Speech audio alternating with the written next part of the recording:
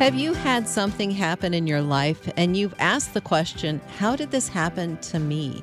Maybe it was a hurt relationship or someone walking out on you and you're wondering, is there anything I could have done, or can I do something to restore this broken relationship? Businessman Herman Eben has been there and has seen God restore his marriage. Herman and his wife Louie decided to help others, and that's what they've been doing for 30 years through GR8 Relationships. And this morning, we're going to highlight 2 new book releases for your relationship. How did this happen to me, and what happened to us? Herman Eben has served in executive management roles for 40-plus years in the business arena and is co-founder of GR8 Solutions Group. And good morning, Herman. Good morning, Deb. Appreciate you having me. Yeah, thanks for taking the time to visit with us, Herman. So let's start off with a little bit of your story, your and your wife's story, about how the whole ministry kind of got started out of your story. So tell us a little bit about it. Yeah, I was an elder at Midland Bible Church, and Louie was teaching a community, a Bible study group here in Midland, Texas. There was about 300 women that attended it, and our issue came to light, my controlling her and her not wanting to be around me because I'm trying to control her. It was a marriage that was set for failure. And what happened is the Lord was gracious to have us come together with a great counselor and the elders of our church to move it in a different direction. What is really interesting, it sounds like a little bit of a real minor item, but it's a huge item that I had to stand in front of our congregation and tell the congregation and resign as an elder because I wasn't in control of my family. And Louie was required to stand in front of that group and admit to the group what she had done. That very thing right there was very powerful, what we learned, and we suggest and recommend couples to be very open so that you don't have to waste energy on trying to hide and act like everything's okay. So from that very start, we started trying to learn about forgiveness, which is so powerful. And learning about forgiveness became the seed by which all of the great relationships that GR8, the numeral 8 relationships, got formed. So, Herman, marriage has its challenges, and what's the importance of finding the source of the problem? And then how do you determine how to map out a solution? Well, what we always have fun talking with couples or individuals. And typically in a first session, I talk about a variety of things. And at some point I stop and say, we have 500 videos online and 200 blogs and 76 TV shows and more than 100 podcasts and a 250-page study manual, and I can tell you everything you need to know in 10 seconds. Are you ready? And they go, ready. Yeah. And I said, well, here it is. There's a problem in every relationship. You make everything about yourself. The solution for every relationship is to pursue their best, patiently, kindly, sacrificially, and unconditionally. And I pause and just wait a little bit, and then I say, so go and be healed. Oh my! And of course they kind of laugh, and I go, so why don't you leave? And they say a variety of things like, well, it's bound to be more complex than that. And I said, well, no, it's not. It's not more complex than that. Here's my belief on why nobody leaves, because you actually don't believe it. You don't believe that you make everything about yourself. You don't believe that you're pointing your finger at each other and saying, if you would just change, I'd be happy. And you don't believe that definition, the solution, is our definition of love. Pursue their best. Quit thinking about getting them to do something for you. Pursue their best, patiently, kindly, sacrificially, and unconditionally. And you can only do that by the power of God inside of you. That's the only chance you got. So that always is a fun discussion to have with somebody. That's great. Herman, so you talk in the book about some tools of how to do that, how to, repair those relationships. What are some of the tools that you lay out? in this book. Yeah, that is so interesting to have that discussion with people also, because I typically say, so would you believe that there's really only two critical tools that you need for a great relationship? And you need these other two in order to do those other two tools. And I say those critical tools is forgiveness and confession. If you would learn how to get over the past, which Satan doesn't want you to do, he does not want you out of the past, because if you stay in the past or stay in the future, you're not paying attention to the present. The present gets filled up with worry about the future and depression about the past or how good it was back then and it's not good now. So Satan doesn't want you out of the past. He doesn't want you to confess to let the past be over. He doesn't want you to forgive to let the past be over.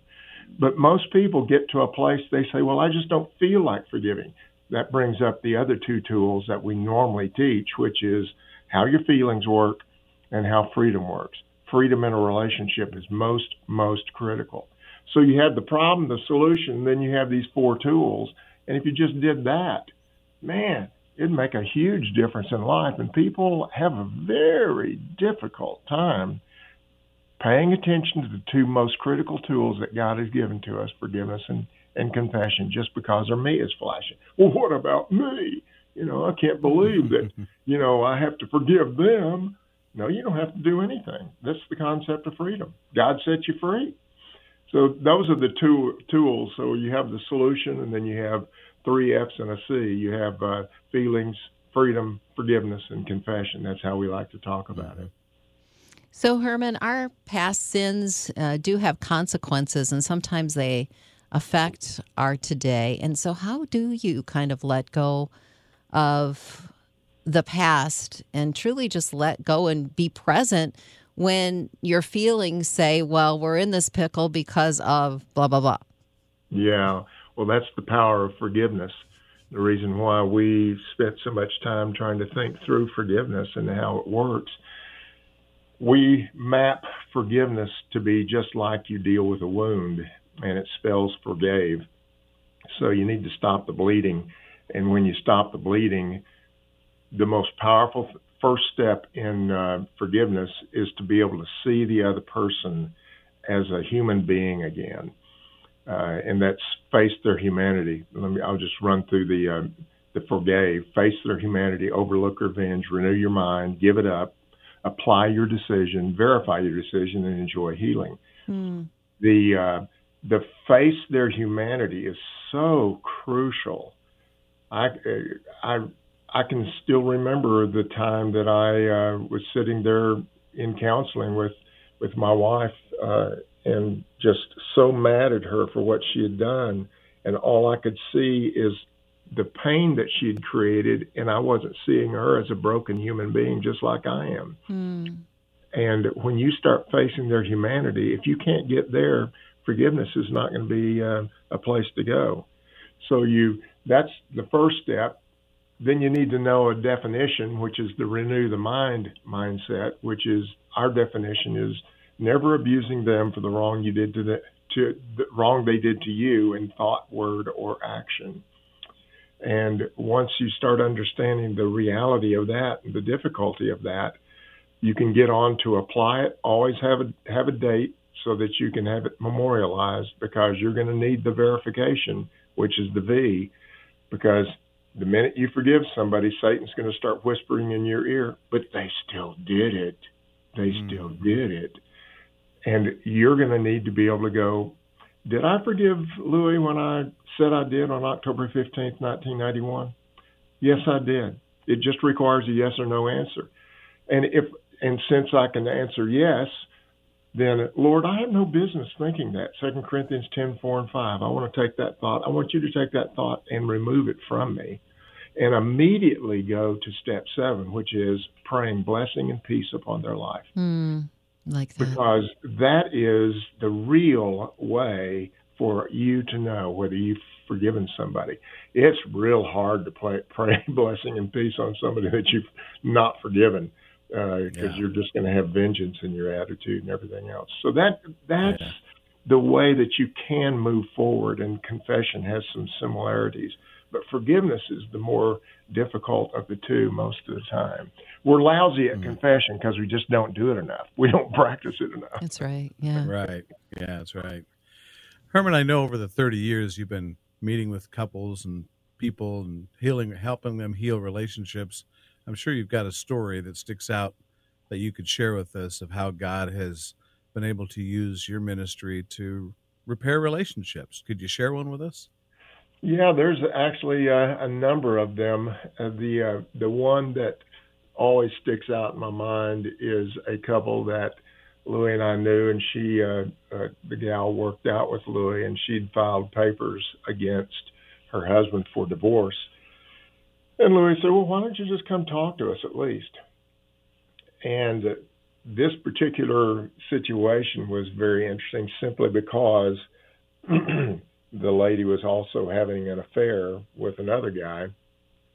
And we talked about forgiveness and confession and everything else, but she couldn't get to the place where she would be able to just practice the first step of forgiveness. So we did what we call the magic question. And the magic question is, suppose you go to sleep tonight and the problem is resolved, but you don't know it because you're asleep.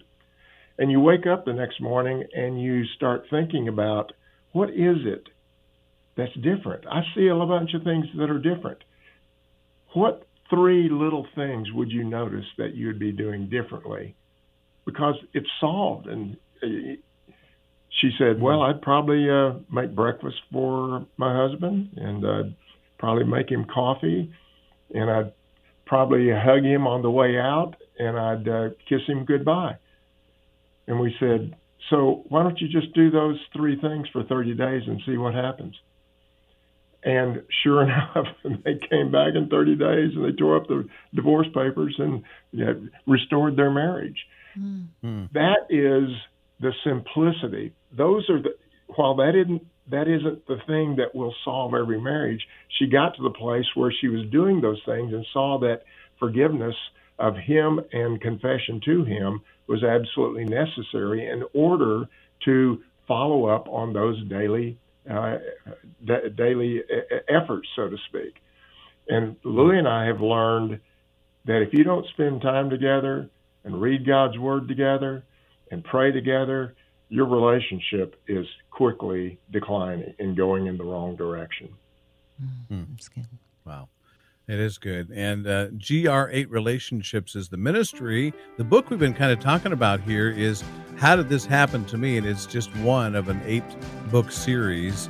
That's a really great series, I think. And if you want to find out more, you can go to gr8relate.com. And our guest this morning has been Herman Even. And Herman, pleasure talking with you, brother. Thanks so much for joining us today. Thank you, guys. I really appreciate you taking the time for me.